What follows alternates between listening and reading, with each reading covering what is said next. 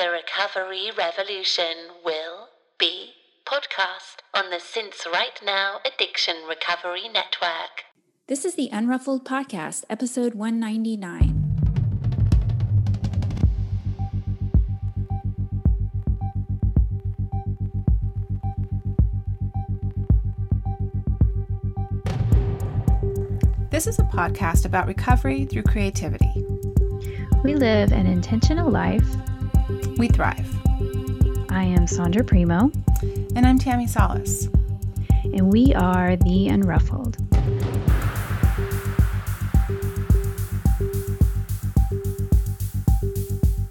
Hello, Unruffled listeners. We are popping in at the top of the show to share with you several ways that you can help support the podcast. First, you can become a patron of the show by donating to our Patreon fundraising campaign. Please consider supporting our consistent effort in bringing you weekly content on creativity and recovery, all for less than the price of a latte. For just $1 an episode, you will receive early access to each week's show as our way of saying thank you. If every listener did this, we would be over the moon. The link to our Patreon campaign is www.patreon.com/theunruffledpodcast. And that's not it. You can share our show on social media or with your friends, and you can subscribe to the podcast and give us a rating on iTunes. All of this helps our little show immensely, and we thank you from the bottom of our hearts. Now, on to the show. Good morning, my friend. Good morning. Do you feel like this is like the day before summer break starts, you know? I really do. I feel like it's the last day of school. Let's tell our listeners why. It's the last day of school and we're going on a break. I'm so proud of us, Sandra. I always say this and I'm going to just say it again. I'm really proud of our commitment to this podcast. I am too. Very proud of how we show up every single week for the last 199 weeks in a row. Even the 1 week we took a break this summer for Black Lives Matter and went quiet that week. I feel like we've just really exercised this practice of accountability and creativity. And it's really, really fostered and helped and supported my sobriety to do this with you. Absolutely. And connection, right? So much. Connection and our community. Oh my gosh. I would hope that I'd be sober without it, but I don't know. I don't know. It means that much. Yeah, it's really a big deal. And I was thinking today of an ask I kind of wanted to ask the listeners. I know we have a little recording at the beginning that maybe people probably zoom past because they've heard it at the beginning of every show, but to our patrons through our Patreon account, I just want to say a big thank you. You guys have supported us with your monthly donations, and we are so grateful. And if you haven't had the opportunity to do that, please check it out. It's the patreon.com/theunruffledpodcast. You know, and we're not asking for anything major. We're asking for like $1 an episode, $4 a month. And it has made a big difference in Sandra and my life. And because we don't get paid really to do this, we don't have sponsors. No, we don't have sponsors. We've tried and we kind of tried slightly half-assed it, but we tried and it's just a lot of work. And that is a lot of work. And I guess, you know, neither of us are willing to spend the time to pursue that wholeheartedly. So and we don't have assistants. We're one woman shows, you know. So we have Margaret. We have our Margaret. But Margaret helps us promote the show on social media, which we're very grateful for. Yes. And Steve helps us produce the show, my son's father. And so we do have that, but it's work and we just want to take a rest. But before we do that, we have this beautiful episode today. But the thing I wanted to kind of highlight was if you've been on the show and you're listening, could you promote your episode? That's like awesome. I would love that to see that. And if you've been listening to the show and one has resonated with you, could you share that somewhere or share it with a friend or share it on social media, tag us? We're just trying to expand our audience and that would be something that you could do that doesn't cost anything. and leave a rating on iTunes would be really lovely as well. We have the nicest comments from our listeners there, and that really helps us as well. So those are my 3 asks today I wanted to kind of put out there. Since we're going to be taking a break from the show, we're coming back. We're not going to leave you hanging. Mm-hmm. We just need a little refresh, recharge, work on some personal projects. So yeah, we're coming back. Yeah. And when we come back, it'll be episode 200. And I know. We're going to throw a party on Zoom. Me and Tammy. I hope so. Let's do it. I would love that. Can we wear caftans? We should wear caftans. We're totally going to wear caftans. Yeah. Whereas maybe if we want, I don't know, we can do whatever we want. We're grown women. Right. Do what we want. That's right. So yeah, when we come back, it'll be episode 200. Hopefully we will have some, new fun guests booked and ready to go when we return. Yeah. It'll be almost springtime. Ugh, my favorite season. Yeah. What we're not taking a break from, though, is our weekly Unruffled sobriety support meetings that we host every Sunday since the pandemic started, 9 a.m. Pacific, 11 Central, 12 Eastern. To get information on that, just send Sandra or myself a friend request on Facebook. You have to be friends in order to get into the group. It's a secret group. It's not visible on Facebook, so you won't be able to search and find it. So you have to friend us and send us a DM that says, please add me to the group, and we will. And that's where we post every weekend. It's the same meeting ID and password, and it's beautiful. It's great. I get so many nice little messages from people who attend and that they love our meeting. It's real straightforward. Sobriety is the foundation, but people share what's on their heart, what people are struggling with, their victories, their successes. It's beautiful. It is. It absolutely is. And we talk about creativity a whole lot. Yep. So yeah. What do you? Been the best thing that's come out of the pandemic. Right. Well, why don't you share, since we're going to be taking a break, why don't you share what you got going on, your offering? Yeah. So I have opened up enrollment for the next installment of the last 30 days. When I titled the course, it was the last 30 days kind of 2020. But I decided that I could keep using the content because content is amazing, and it would apply to transitioning out of anything season to season. And so the subtitle of the course is it's a 5-week course designed to help you transition from the foulness of winter into the right potential of spring. And that only just barely scratches the surface of what it is. It's a 5-week course. Each week we explore themes like body, mental health, creativity, and each week is delivered by an icon, Frida Kahlo and Joan of Arc, Dolly Parton. And we also weave the Enneagram into the entire course. So we talk about our personal Enneagram numbers. We talk about our guides' Enneagram numbers and how that inform their lives. And we make art and we share that in a weekly Zoom. And so it's a really, really rich class. Yeah. And it starts February 8th, and enrollment will be open until probably midnight before the 8th. So you can find everything you need to know about it at theunruffled.com. If you click on the top bar, that'll take you to the sales page. I love it. I took your last course. I loved it. I gushed about it on last week's episode. And if you are interested in this, people, and you're even just thinking about it, just do it. You're going to love it. You'll have no regrets. No regrets at all. About you? Okay. Me, I'm working on a couple things. Yeah. Newsletter is the best way to find out. I finally feel like writing something. I had a little download from the universe this morning. So I will be writing in my newsletter, and I'm working on some new group coaching programs for gray area drinking, and using the book, The Women's Way Through the 12 Steps, to be used as a creative prompt for art.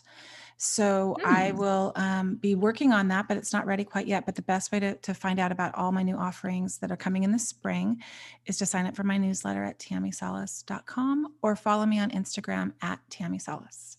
Wonderful. That's all of Okay. our notes there. Let's get to the That's good it. stuff Yes. here.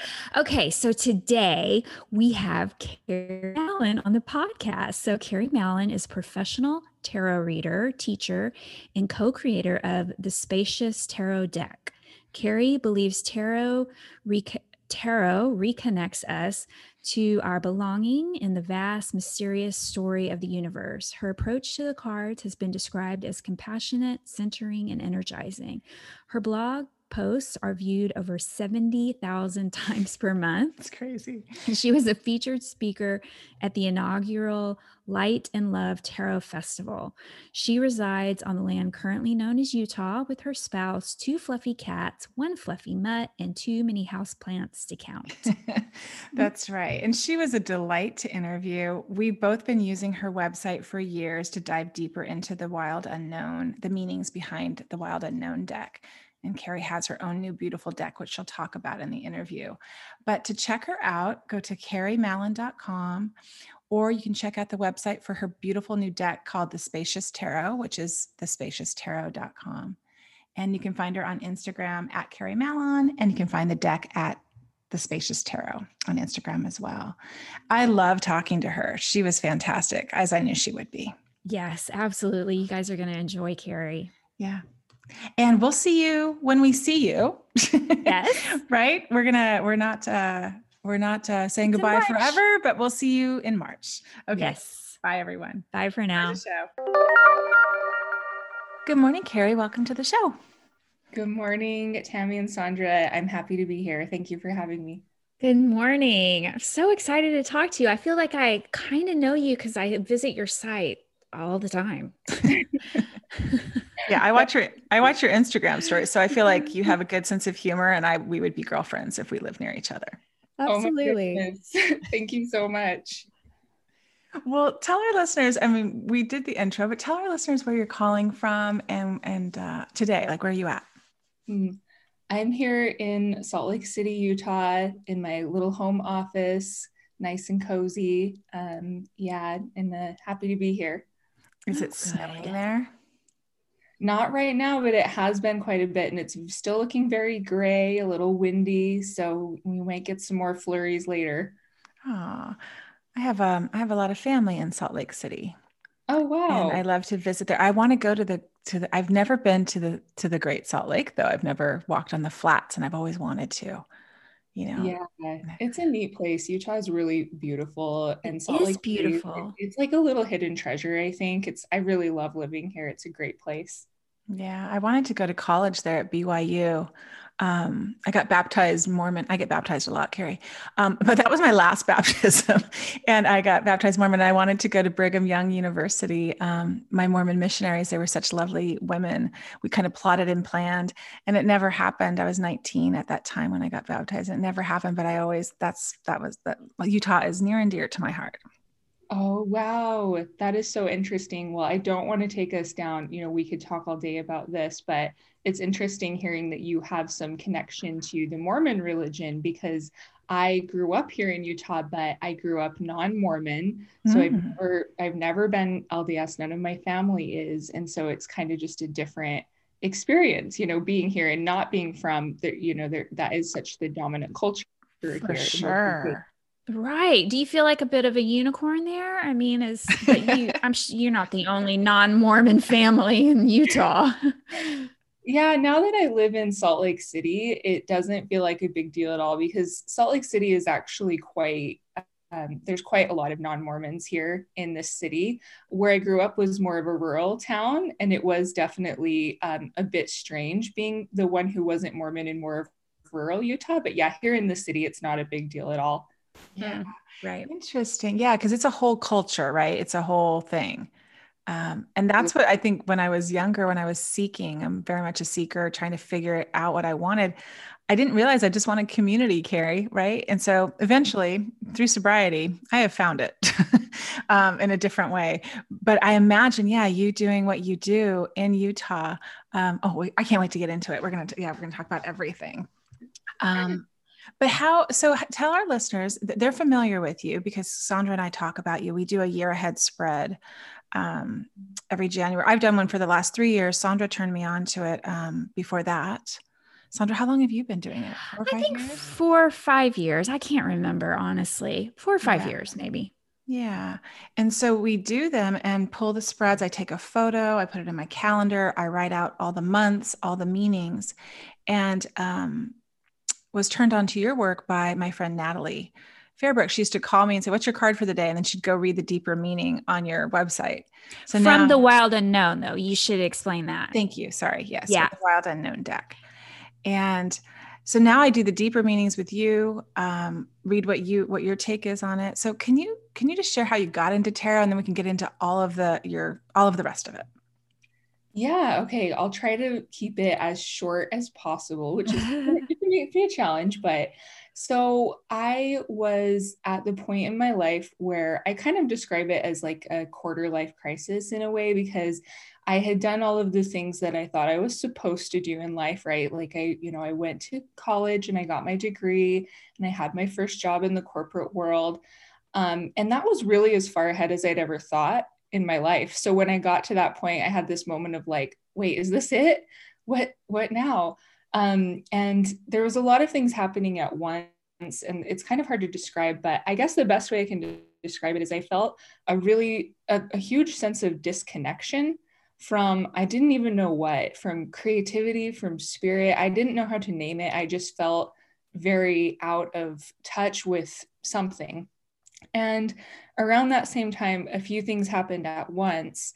The first was I somehow got into the artist's way, which I'm guessing, because I know you talk a lot about creativity, that's probably something you're familiar with, and your listeners would be familiar with too, the artist's way. Absolutely. Yeah. Absolutely. We talk about morning pages a lot. Awesome. Okay. I figured I'd be in good company with that. Yeah. So the artist's way was a huge portal for me in a lot of ways. And it opened me up to a lot of things. And it was around that same time I also just out of nowhere had this, I guess what I would think of now as an intuitive hit that said, go buy a tarot deck. And it really did come out of nowhere, because I was sort of familiar with tarot. Like I did have a good friend in college, and she's still my friend now actually. And she would read the cards sometimes. And I had seen readers at events at college and things like that. But I didn't have a particular reason. It was kind of like, why do I feel that I want to get a tarot deck? But I did. And it just helped me click so many things into place. Like it really helped me find more of a sense of belonging in the universe and understand some of the patterns that were coming up for me that were getting in my way. And it just like opened up so many doors.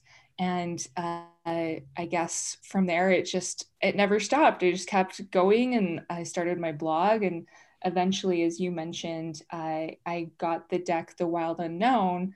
I had learned with the Rider-Waite-Smith Tarot originally. And when I got The Wild Unknown, it was pretty new at the time.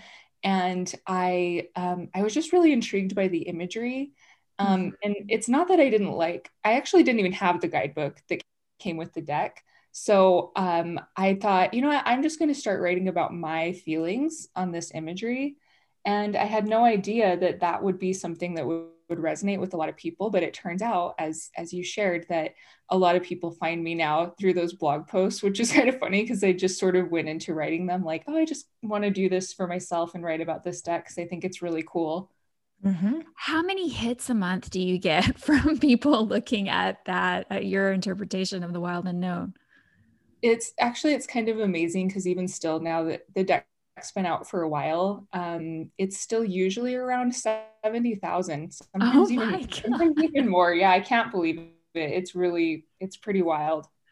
That is crazy. You know, and then I know we're going to get into your own beautiful deck and your own, your own enterprises as far as the tarot goes.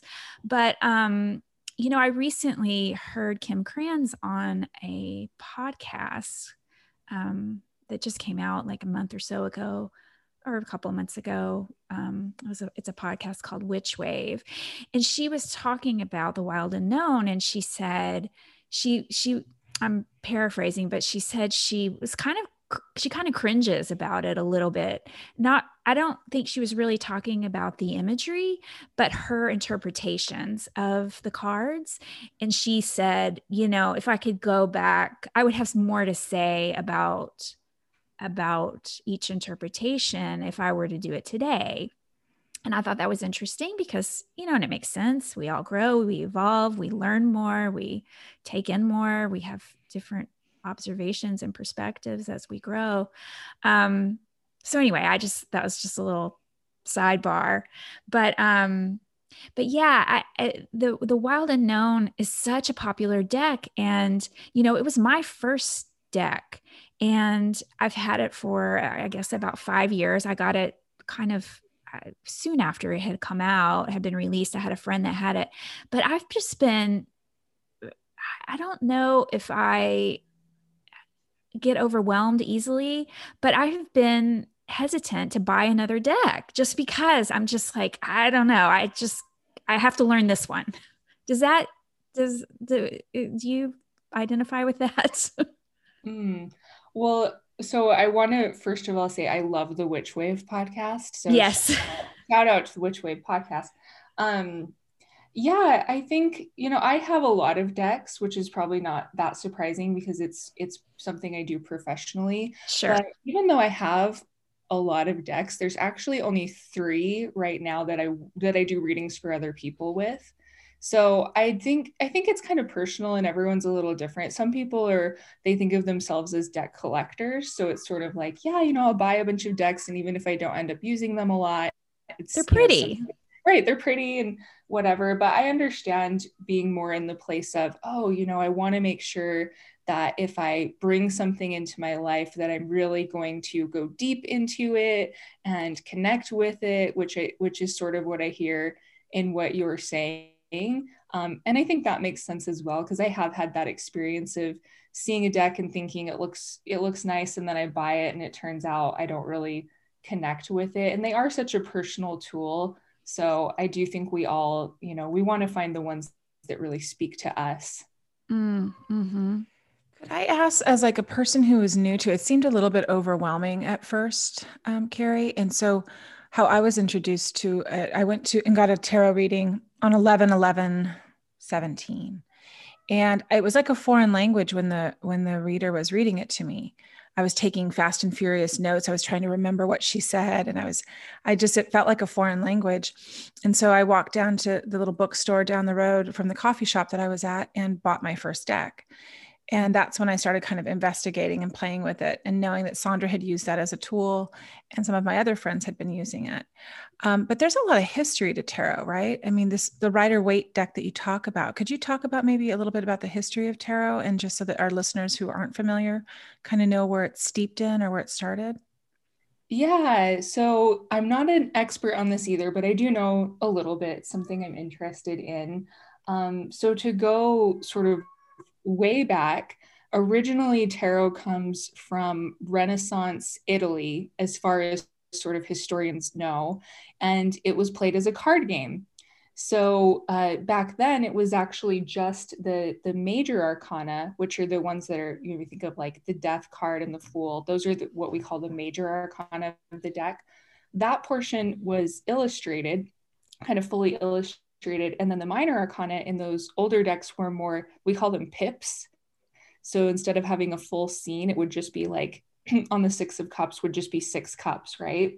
Mm-hmm. And then quite a bit later, tarot became something that caught the attention of occultists. And the Rider-Waite-Smith deck came out in, I believe, 1910.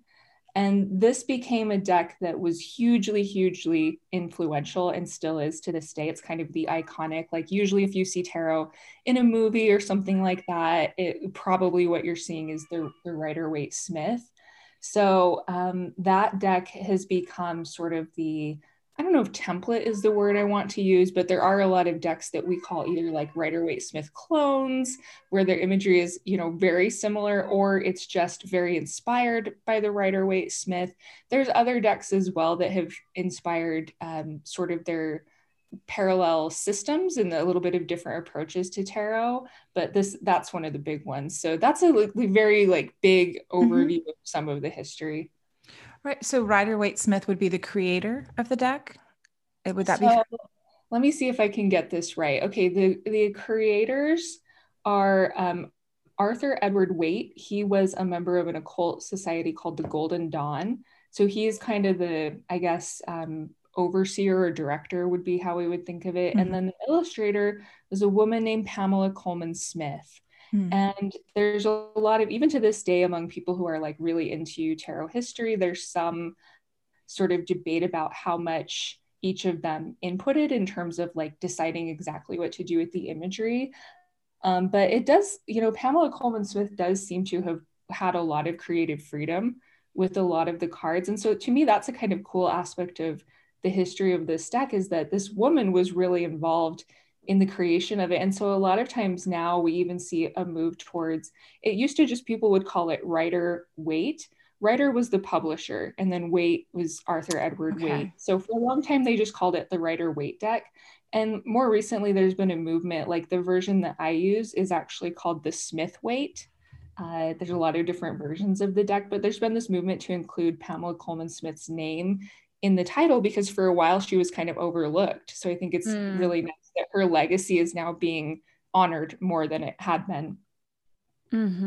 That's very cool. I love that. That is very cool. And then Carrie, what do you say to people who ask why, why? What's the purpose of tarot? Why tarot? Yeah, it's a really personal question. And I guess that would be the first thing I would say, is every person finds their own why. But for me, I guess circling it back into some of the stuff I mentioned briefly earlier, the way that tarot sort of serves for me is, I think of it almost as, I often describe it as like a map of the human experience. And I think anything that we go through internally in our psyche or externally in the world around us is somehow reflected in this deck of 78 cards. So it's a really useful way for us to understand our experiences, to have a framework for deepening our lessons and understanding ourselves and understanding our place in the universe.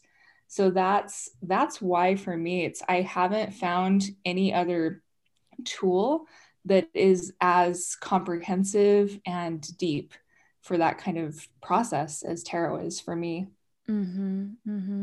It's almost like, like the use of archetypes or motifs, these things that they're just constant and constantly present. I heard somebody on the internet, and I wish I could reference it, who said it, because I've repeated it 100 times, but someone said that tarot is like Googling the unconscious.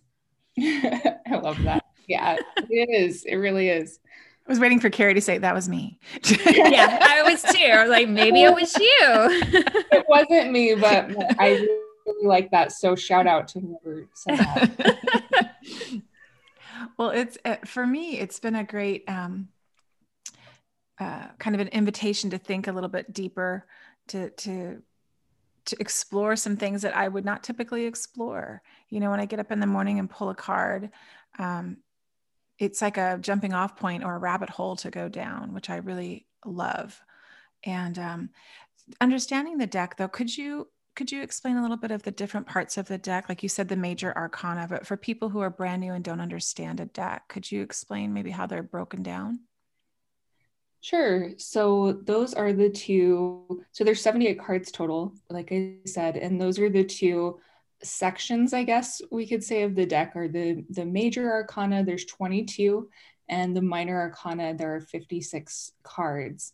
And the majors, kind of, Sandra, you were just talking about archetypes, and the major arcana in particular are very archetypical in nature. So that's partly why, even though the first decks came out way back in like Renaissance Italy, I think that's why we still resonates. The exact sort of way that that archetype is shown in the deck obviously is different now, with the illustrations and whatnot, but there's these core things that are just central to the human experience, and that's what we see in the major arcana. And then within the minor arcana, there are 4 suits. So there's wands, cups, swords, and pentacles. And within each of the 4 suits, there are 16 cards. There are cards ace through 10, which we think of as the numbered cards. And then there are 4 what are usually called court cards in each suit as well. So in the Wild Unknown, they use the titles, what is it? Mother, father, daughter, and son, I think, in the Wild Unknown. Mhm. In more traditional, older decks like the Rider-Waite-Smith, they are page, knight, queen, and king. And in my deck, the Spacious Tarot, we changed the titles yet again. So this is something that does happen. Different deck creators resonate with different titles, but the structure is still, the underlying structure is the same throughout tarot decks. So in my deck, the Spacious Tarot, we wanted to take the focus less on gender and hierarchy. So we call them child, explorer, guardian, and elder in the court I like cards. So that. that's a quick bird's eye overview of the structure. I like that. And I was just looking up because the word arcana. So does that just mean secrets or mysteries is what it says here? Or what does that usually mean, an arcana? Yeah, you're exactly right. That's exactly it. So it's, to my understanding, that that word was chosen to reflect this idea that, especially with the occultist view, which again, Arthur Edward Waite was an occultist. There is this idea that these cards are portals to sort of secret knowledge or hidden knowledge, Okay. Well, interesting. So he was an occultist. So in plain terms, that he was part of a cult. Is that fair to say? Is that what? It was so occult, not cult, not okay. cult. Oh, cult. Occultist, right? Yeah, sorry, that would be a very confusing. Yeah, no, occult, like OCCULT. Right. So was he occultists? Are they paganists, or those are 2 separate things?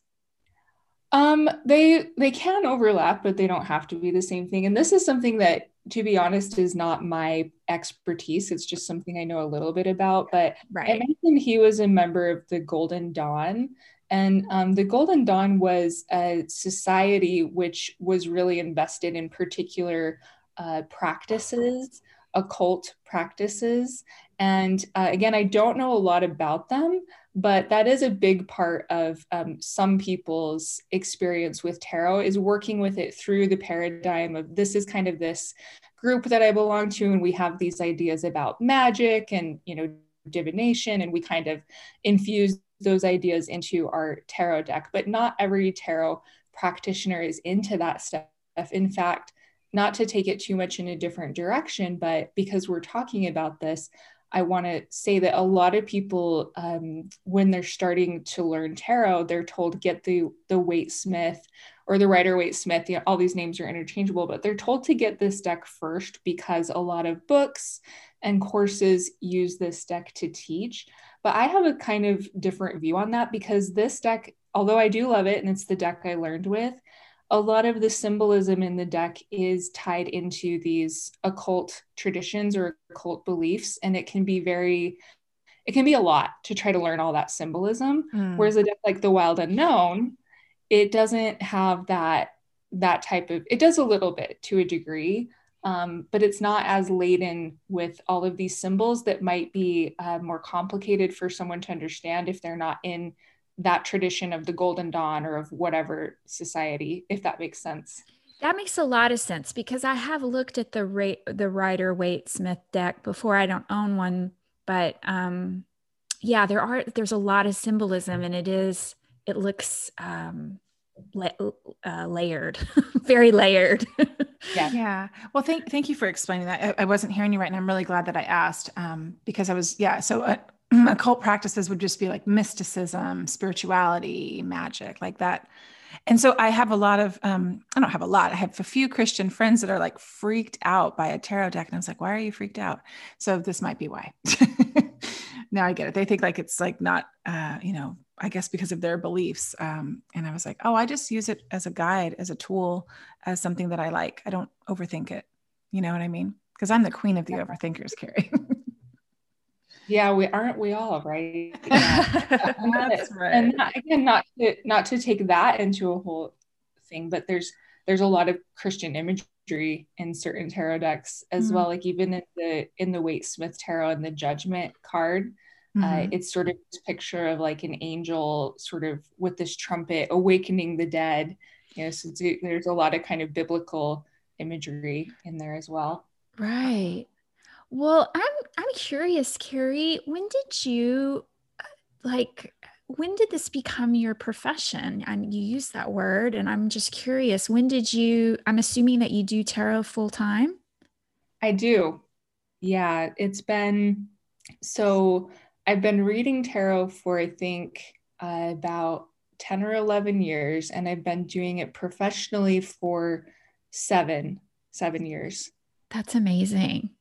That's And you amazing. still love it? You don't ever tire of tarot and everything it has to offer? Oh my gosh, yeah, no, I never ever get tired of it. It's just there's so many it just opens you up to so many different things because like we talked a little bit about the occult societies and things, but there's also more of what resonates with me is there's a lot of like a psychological or what I think of as a Right. psycho-spiritual kind of combining some ideas from psychology and some ideas from spirituality, and that's more what interests me with tarot. So there's so many different ways you can look at it and think about it and work with it. And I never, ever, ever get tired of it. I do when I'm doing readings for other people, which is a big part of my professional practice. I do sometimes have to close my books for a while because it takes a lot of energy to do a reading for other people. But I still love doing it. It's just I have to kind of watch, sometimes I'm more doing readings. Sometimes I'm more like now, as you kind of mentioned, as we talked about a little bit, I have my own deck that is self-published. So that's been a lot of, I do all the shipping myself. So there's that's a lot of my business too, is just like going to the post office and that kind of thing. Well, let's talk about that. Let's Yeah, I drop want to into hear that. about your deck. Because yeah. So you've been doing this for years. This is your passion, obviously, and you get to do what you love, which is a creative's dream, right? But you probably do it all. Like Sandra and I do it all. We're like a one-woman show. And so yeah, you're doing the shipping, you're doing the returns, you're buying envelopes, which isn't very glamorous, right? But can you tell us a little bit about what prompted you to create your own deck, and then maybe share a little bit of that creative process? Yeah, sure. So the deck is called the Spacious Tarot, and it's a collaboration between myself and my dear friend and wonderful illustrator, Annie Rugit. So we had met online a number of years ago. She actually found me through my Wild Unknown blog, believe it or not. Yeah, so we'd known each other online for a while, and she'd done she offered to do some illustrations for my website, which was really sweet. So we'd connected in the past. And then I had been secretly fantasizing for a while about creating my own deck. And the strange thing is I had Annie in mind as the person I wanted to work with, but I hadn't gotten myself to the point of actually taking action. I was just daydreaming, And then she actually reached out to me and she was like, Carrie, I want to create a tarot deck with you. And I was like, oh my gosh, I have been thinking this and dreaming about it. And so it was just like, it gave me tingles. It was like, wow, the universe wants this to happen. So we started working on it, and it was a very kind of, I don't want to say slow, because I think it happened at the pace it needed to happen, but it was a very organic process, a very spacious process, which is partly why we named the deck that. And it just kind of unfolded in its own time. And then we did a Kickstarter, and that was back in, I think, summer of 2019 that we did the Kickstarter, and it was very successful. And so now we've just been, selling it independently ever since then. Wow. Yeah, I imagine doing 78 cards. I just think about that for artwork. Like that's a lot of art. Yeah, like how long actually did the collaboration take? It was about 3 years from the time. Wow, yeah. And there were times where it was quieter for a while, where we were kind of focusing on other things. But yeah, that was, it was the whole process of finding the tone and feeling into what we want the world to be like. And yeah, it's a big project. Big project. Yeah, I'm sure it would. Yeah, I would imagine that it would take every minute of 3 years for sure. And then even just the Kickstarter is a whole nother project in its on its own, right? Oh my goodness. Yeah. There's so many learning experiences in this, and kind of like you were mentioning, tying into just being a business owner in general with this as well. There's so many things I didn't know how to do. Like I didn't know how to find a printer. I didn't know how to do a Kickstarter. We didn't know how to mail. We didn't know how to do anything. So this was all like we had to learn, Yeah. Well, yeah, and doing it, and I'm sure you're learning things along the way, but I'm just kind of poking around on your website. So it says there's a second edition here. What is that? What does that mean? Does that mean just like a second printing? Yeah. So I need to update my website. It's a little bit out of date, but we did the first edition. It was a pretty small print run because for a couple of reasons. One, this is actually something a lot of people like, but we ended up with a little spelling mistake is maybe a word you could use. Okay, Hard a little spelling on it. There were a couple other little things, like we wanted to try to brighten up the colors on some of the cards and things like that. So we decided to keep the first edition, special and have it be a very limited print run. So this is kind of rare for anything published, really. But we did a second edition less than a year after the first edition. And that's the edition that's available now. It's very similar to the first edition, but there's a couple of little changes to the second edition from the very first print run. Gotcha. So I'm looking on your website, Carrie, how do people buy your Spacious Tarot? We actually have a separate website, which is spacioustarot.com. Great. Yeah. I didn't even know that. Yeah, I have a client that has your deck that loves it. And I was just curious. So I was looking around your website. That's wonderful. Well, the whole idea of like birthing a project, right? You're midwifing all of this beautiful, you're doing all the readings, right? You're doing the meanings on the cards. She's doing the artwork, but there's so much more to it than that, right? I'm sure finding a printer, finding the right paperweight, trying to find, like, there's all these little tiny things. That must have been just a really big project. Oh, they're so pretty, Carrie. Oh, thank you. Oh, they're beautiful. Oh, I like the cover of the deck too. Yeah, I'm so new to all this, and it's really interesting. Oracle cards. How are oracle cards different than tarot, or are they? I believe they are. They are different. Yeah. So tarot, we were talking a little bit ago about the underlying structure, and I was going through, the 78 cards. Yeah. So that's the thing with tarot is, although every deck creator, sometimes the titles are changed, or, people take a lot of liberty with their vision, but there is still this loose underlying structure to tarot. Whereas Oracle is really just open-ended. It's just whatever you want to do. You could get 3 Oracle decks in front of you and they would be totally different, have different card titles, they wouldn't have the same underlying structure. So that's really it. Is Oracle is just like, it's open-ended and you can do whatever you want with it. Got it. Doesn't have that structure that perhaps the tarot has, right? Exactly. Right. Yep. It's just whatever titles of cards people want to put in there. So it's there's not that underlying structure. Yeah, that's exactly right. Because I guess if it's called a tarot deck, if it uses that title, then it follows the structure. Even if you rename some of the cards, it still follows the same structure. Is that right?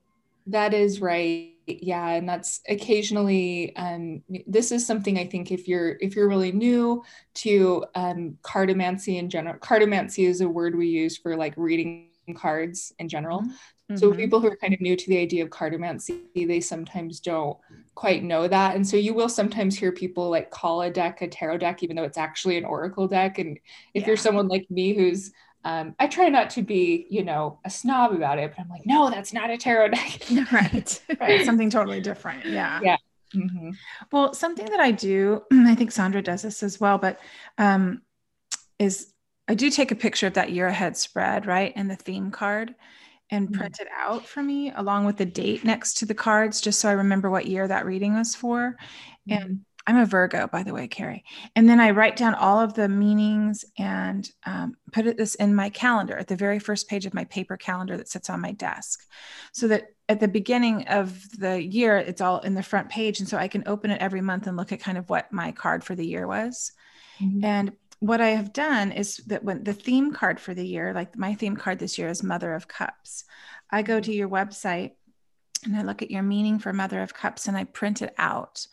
And then I go have fun with glue and scissors and I cut it up and I tape it, or I glue it into my calendar, just my theme card for the year. I don't do all of them. And I really love it. And then I highlight the things that kind of pop out to me. Like, I think you wrote nighttime is the realm of the feminine and inward flowing energy for this card. Like that popped out to me. And then I really love how you sign it with your handwriting at the end of your, I'm a big handwriting person. I love the written word.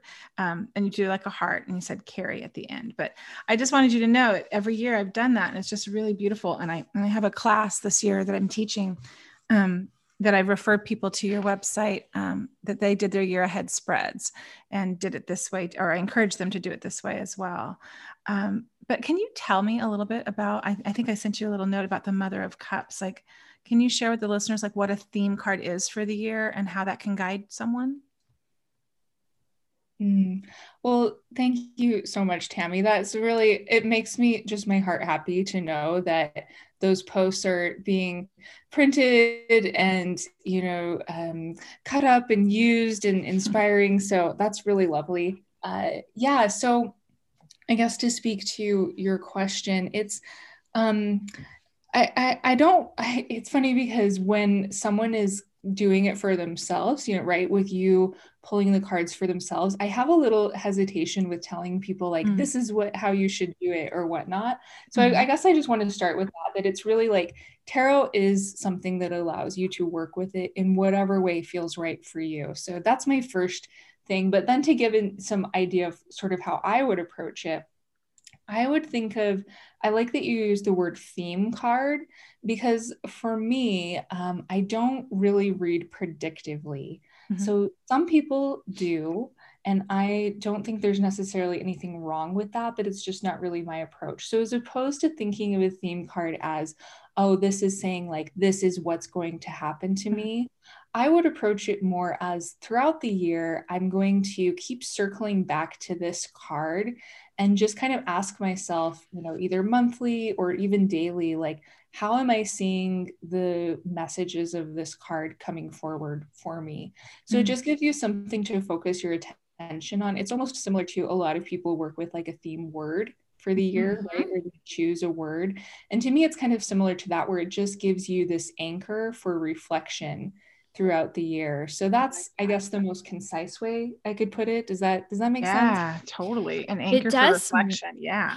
Yeah, it does make sense. And the last couple of years, I have tried to tie my word of the year, because we kind of do that too. And a lot of women in our community do that as well. Choose a word for the year. I try to tie that into my theme card for the year as well.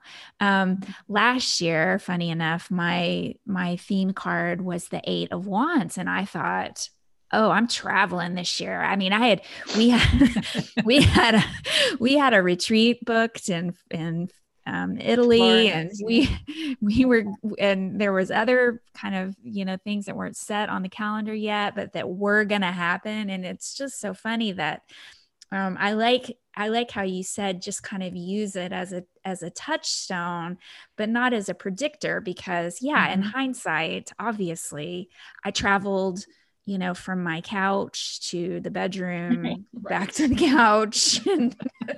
Shorter trips. They were much shorter trips. I did a lot of inward traveling, possibly. That's right. No, for sure. And I think my card last year was 2 of Wands. And again, I kind of forget what card I pick until I open up my calendar, right, Carrie? So it is kind of like I'm living my life. I'm not thinking that it is, you're right, prescribing like this is going to happen. But I pick a word for the year and I leave it up on my desk all year. And last year, my word was change.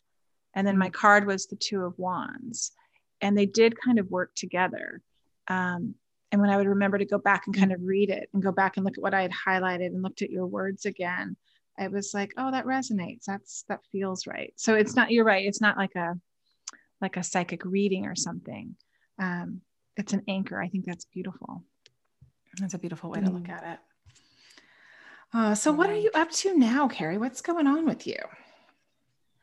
Well, I think I'm in some ways in an in-between phase with, well, actually that's not entirely true. I am with Annie, my collaborator on the Spacious Tarot. I can't say too much yet, but we are starting something new together. We just are in the very beginning stages. So hopefully we'll be talking more publicly about that soon, but that's really exciting. That's the most exciting thing right now. So hopefully we'll have some information and some things coming out around that. It does involve cards. So that I'm really looking forward to. And other than that, just kind of doing my client readings and sort of feeling into what I want to do next. Because yeah, it does in some ways feel like a little bit of an in-between time. Yeah, I feel like 2020 was a complete liminal space for a lot of people, I think, from March on until now. I know a lot of women that I work with and talk to that are still trying to figure things out. I love that you guys are doing another collaboration though. So that just speaks to the fact that it was a success the first time, or you wouldn't do another collaboration again. And that it means that you're a good collaborator. Not everyone is. Tammy and I collaborate a lot as well, not just on this podcast. And I think that's a gift.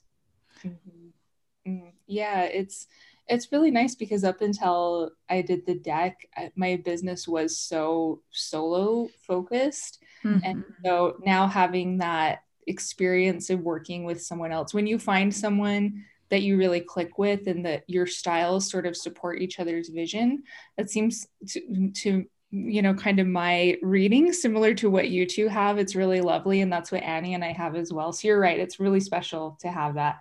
Yeah. I've been noticing since I've been trying to learn a little bit about the Enneagram, I've noticed that my clients are either 7s, Sandra, like you, or 1s like me. So it's been really interesting to kind of pay attention to that. That is funny. Carrie, do you know your Enneagram number?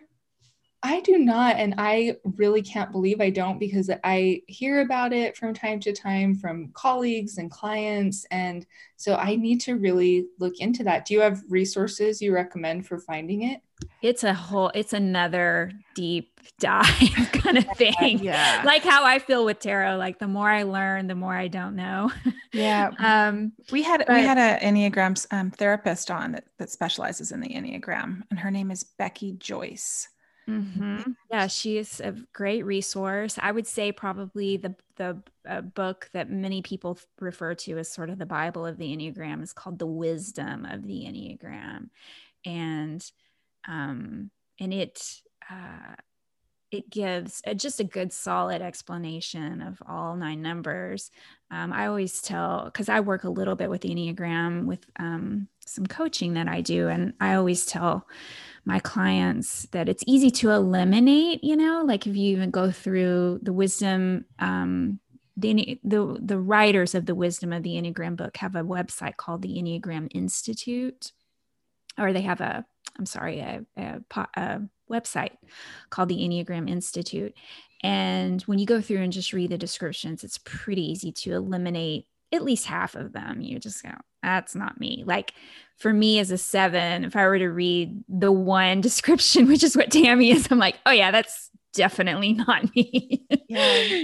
You're a little more of a free spirit, right? The right. 7. What is this? Tell Carrie, since she's not familiar with a 7 is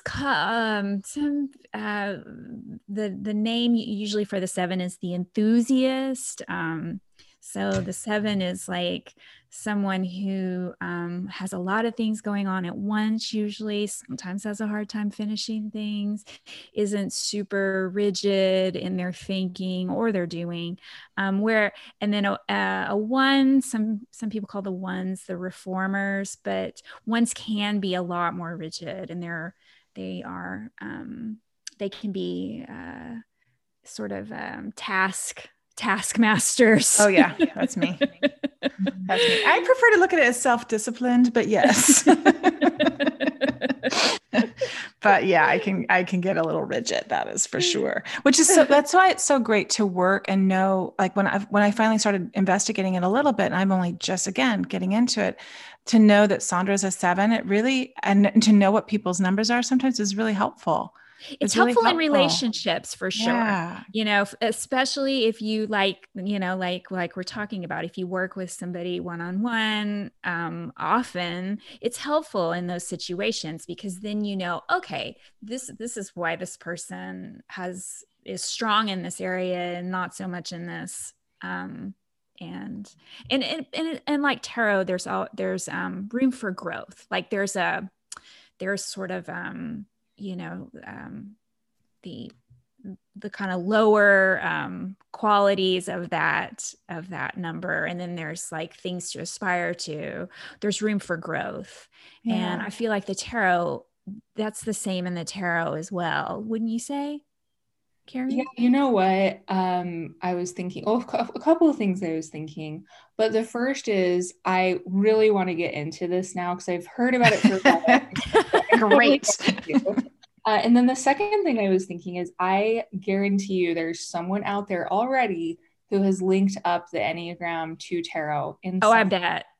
I'm sure there is, because even like, I love just how everything connects. And this is, like I mentioned, why I never get bored of tarot, is because you can connect it to so many other things. And so, like, for example, Tammy, you were talking about that you're a 1, and you guys were sharing some of what that means. And I know earlier you mentioned you're a Virgo, and I was already hearing like, oh, that to me, there's some connections probably between being a 1 and being a Virgo. And I don't know if there is some connections, but one thing I am kind of into is Myers-Briggs. And I don't know if there's some connections between Enneagram and Myers-Briggs, but in tarot, I mentioned there's the court cards. There's 16 of them, and there's 16 Myers-Briggs types. So a lot of people have linked up the Myers-Briggs types to the court cards, which I love. Interesting. So yeah, I want to get into Enneagram and see what other people have done linking it to tarot, and then see how, if I have any thoughts on it. So thank you. You've given me another rabbit hole to go down. There you go. Yeah, you probably need another something to do on your to-do list, I'm sure, like every other one you know, right? But it's like what we're in. So in sobriety for me, Carrie, and I think Sandra can share her experience, but I had to, so when I removed drinking from my life, it left a really big hole, a lot of time to fill. A lot of my time was spent thinking how to drink, how to throw parties. I used to own a wine bar. My time was obsessed with drinking, and I'm almost 6 years sober, and I went back to college. I make art. I do this podcast with Sandra. Like, I had to fill it with things that were going to light me up.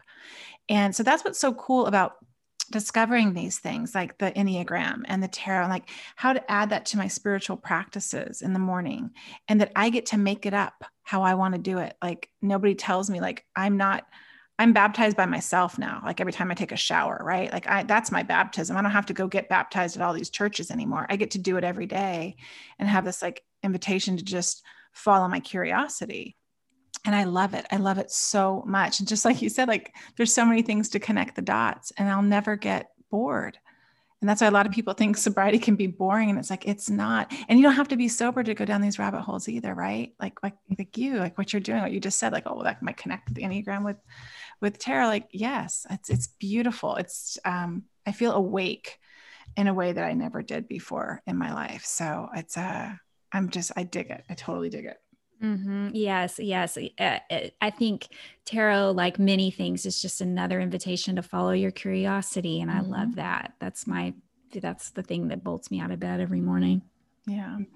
So Carrie, if people want to work with you for a reading, could you tell us like what a reading entails, so that our listeners, because our listeners, after we had Natha on the first time, like, they freaking loved her and they were like all about it and getting readings from her. And I would love, if our listeners are called to this, to contact you and to book a reading. So can you just give us a little overview of what that would be like for a reading? Sure. Yeah. So my website is carriemallon.com, and I have some information there. But to share a little more while we're here, it's interesting because it has the way that I do readings is something that has also kind of continued to shift as I've been reading professionally. And where I am right now, I'm at the moment, I'm only offering live sessions via video, so via Skype. And the reason I moved in that direction is I used to do more like I would offer pre-recorded ones where I would just like, record it and send it to someone, or written readings. And I like doing those, and a lot of readers still do those. But the more I've evolved in my practice, I really think readings are the most powerful when they are a conversation. So instead of me just saying this card means this, blah, blah, blah, there is this like back and forth. And not all, but most of my clients have some familiarity with tarot. Like most of them find me because they have their own deck or whatnot. And so that gives us this beautiful opportunity to, I explain it as kind of co-creating a reading. Of course, I'm in sort of the facilitator role, but it's it's a space where myself and the client were both present, and we're both really putting things into the mix. So I hope that answers the question. Mm-hmm. Yeah, absolutely. Absolutely. Oh, I could talk to you forever, Carrie. Do you have more questions, Sandra? I guess just quickly, are you accepting clients now? Because, like Tammy mentioned, get ready. We have, you, you may be getting some requests. That's so sweet. Yeah, I am open at the moment. Sometimes like January, I don't know exactly when this will air, but January has been a little bit busier because I think a lot of people think this is a great time of year, the new Yes. year. So sometimes it's maybe a week or two out after you book until you get in. But yeah, I am open at the moment, and I will be for probably at least I'd say another 2 or 3 months. I might take a little break in the springtime, but right now I'm open for clients, and I'd love to connect with some people. So thank you for sharing with your listeners. I appreciate it. Absolutely. Yeah. Well, so Carrie, I've just learned a lot today. Thank you for letting me just ask, these simple questions, because even though I have these decks sitting in my drawer next to me, wrapped in silk that Sandra makes. Sandra sends me the most beautiful silk scarves and bags that she makes for the decks. And it's a really beautiful way to keep them and to store them. So, but I still don't know a whole lot. So I'm taking my time and just exploring them, and I love it. But we wanted to know what your 3 favorite things are, your 3 unruffled toolbox items are today. It's a part of the show where we share with our listeners like a creative tool that helps you in your practices and in your daily living. Oh yeah, I love that you do this. It's such a cool thing. Sure. So I was thinking about it, and I hope that they make sense the way I share them. The first one is a little more abstract, but it's a practice that I've been turning to a lot lately, especially with how challenging the past year has been. And I think of it as just the practice of zooming out. So in my deck, the Spacious Tarot, we have a card that's traditionally in other decks called the Hanged Man. We've changed the title to the Hanged One. And in older decks like the Waite Smith, it literally shows a man like hanging upside down. And one of the ideas behind the card is having a different perspective. So in my deck, we changed the imagery. It's very different. And the way we've shown the imagery is based on the NASA photo Earthrise, where it's a view of the Earth from the moon. So the perspective is like you're on the moon looking at the Earth. And that's the imagery I always think of when I think of zooming out, because sometimes when I'm really in the thick of anxiety or whatever it is I'm dealing with, it feels so like all encompassing. So if I can remind myself to zoom out, and even to that huge perspective of like, oh my gosh, we are on this planet floating in space, like somehow we're alive, we're here. Having that like zoomed out perspective is huge. And I've been turning to that a lot lately. So that's my first one. It's kind of abstract. I like it. Yeah. Okay. And then the second thing is, this is probably something a lot of people say, I bet, but taking baths, oh my goodness, especially in the winter time, but really all year round. I think part of it is my sun sign is Cancer. And I've seen some people talk about, like, depending on your sun sign, you can find a way to connect with that element. So I'm a water sign, so connecting with water is very healing for me. Oh yeah. So, Epsom salts, essential oils, bath, great. It always just like helps clear the energy. It makes me feel better. Mm. And then the third one is actually an app that I started using a couple of months ago. It's called Forest. Have you guys heard of this? No. No. Okay, so one of the struggles I have with my creativity and with everything is just like being on the smartphone way too much Yes. scrolling, too much screen time. So this app Forest, it's very simple. It's essentially what it is really just a timer. But you grow a virtual tree while your timer is on, and it prevents you from going on to other apps. And you can choose apps to put on your allowed list. So for example, like I have Spotify because I always have music on. So I can still use Spotify, and you can choose what you still want to use, but it prevents you from like going on social media and things like that. So I'll set that timer and grow my tree and just like put my phone somewhere where I can't reach it. And that has been so helpful for my concentration and like my peace of mind of just not constantly being inundated with whatever's going on the phone. So that's amazing. Okay, so let me get this straight. So you could say like I'm blocking out 2 hours to work, and then so it'll let you set the time. Am I hearing that right? Yeah, you're exactly correct. So you can set the time for however long you want. You could set it for 2 hours. You could set it even just for like 10 minutes. And you grow, like I said, this little virtual tree. And then there's this whole section where you can look at your forest. So it's like, here's all the trees you grew this day or this week or this month. And that's amazing. Yeah, it's really neat. Oh, it's so visual too. Yeah, oh, I love awesome. that. I think I'm getting that today. Yeah. I have a lot I want to do, and it's funny. Instagram is reflecting, how my priorities. Oh, that's great. Well, Carrie, we're so grateful that you said yes to come on. We really appreciate it. I know that our listeners are going to absolutely love this conversation. And I'm sure I'm going to go back and re-listen and take tons of notes because I wasn't taking them as I was going. I was trying to be present, but you dropped a lot of good nuggets here that I want to write down. So thank you. So how can people find you, Carrie? Once again, I know you've mentioned your website, but can you mention how they can find you and your new beautiful deck? Sure. Yeah. So the websites, again, my personal website where you can book readings and I have my blog is carriemallon.com. And then for the deck, it's thespacioustarot.com. And funny enough, we're just talking about, Instagram being a distraction, but I am on Instagram, of course. So my personal account is at Carrie Mallon. And then I run the account for the deck as well, which is at The Spacious Tarot.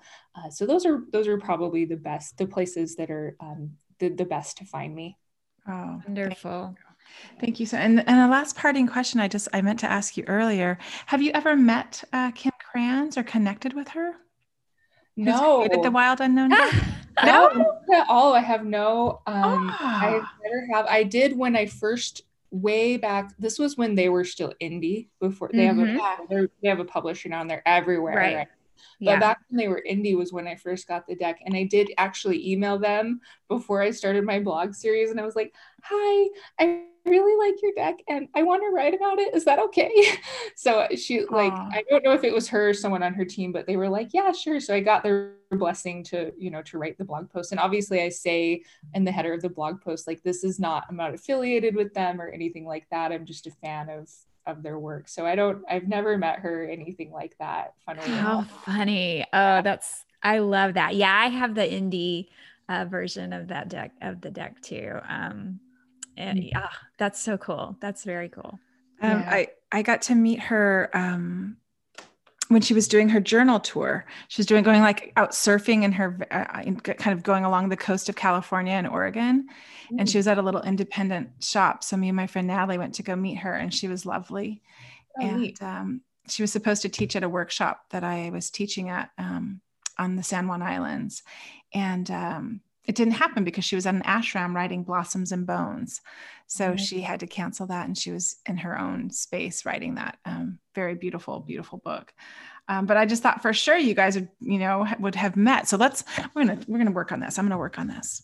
Oh my God, yeah, isn't that funny? Yeah, that is, because I've been such a fan of that deck for so long, and that's again, not to go into a whole rabbit hole, but hearing you talk about her tour and everything, it's like, oh, my deck came out, essentially not that long after we started shipping was when the pandemic hit, and we'd been having dreams of doing like our own little mini tour and doing more things. So there's a lot of things about the old normal that I hope we don't go back to, but I do hope we can go back to community gatherings and being with, our people, because that would be I really look forward to that. Oh, same. Well, Sandra and I do little meetups in the real life with our listeners that we haven't been able to do.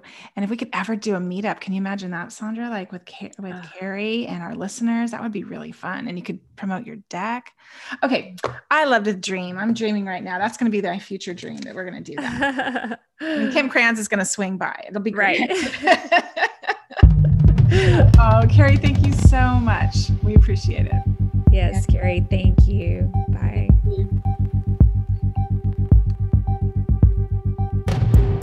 The Unruffled podcast was created and produced by Sandra Primo and Tammy Salas.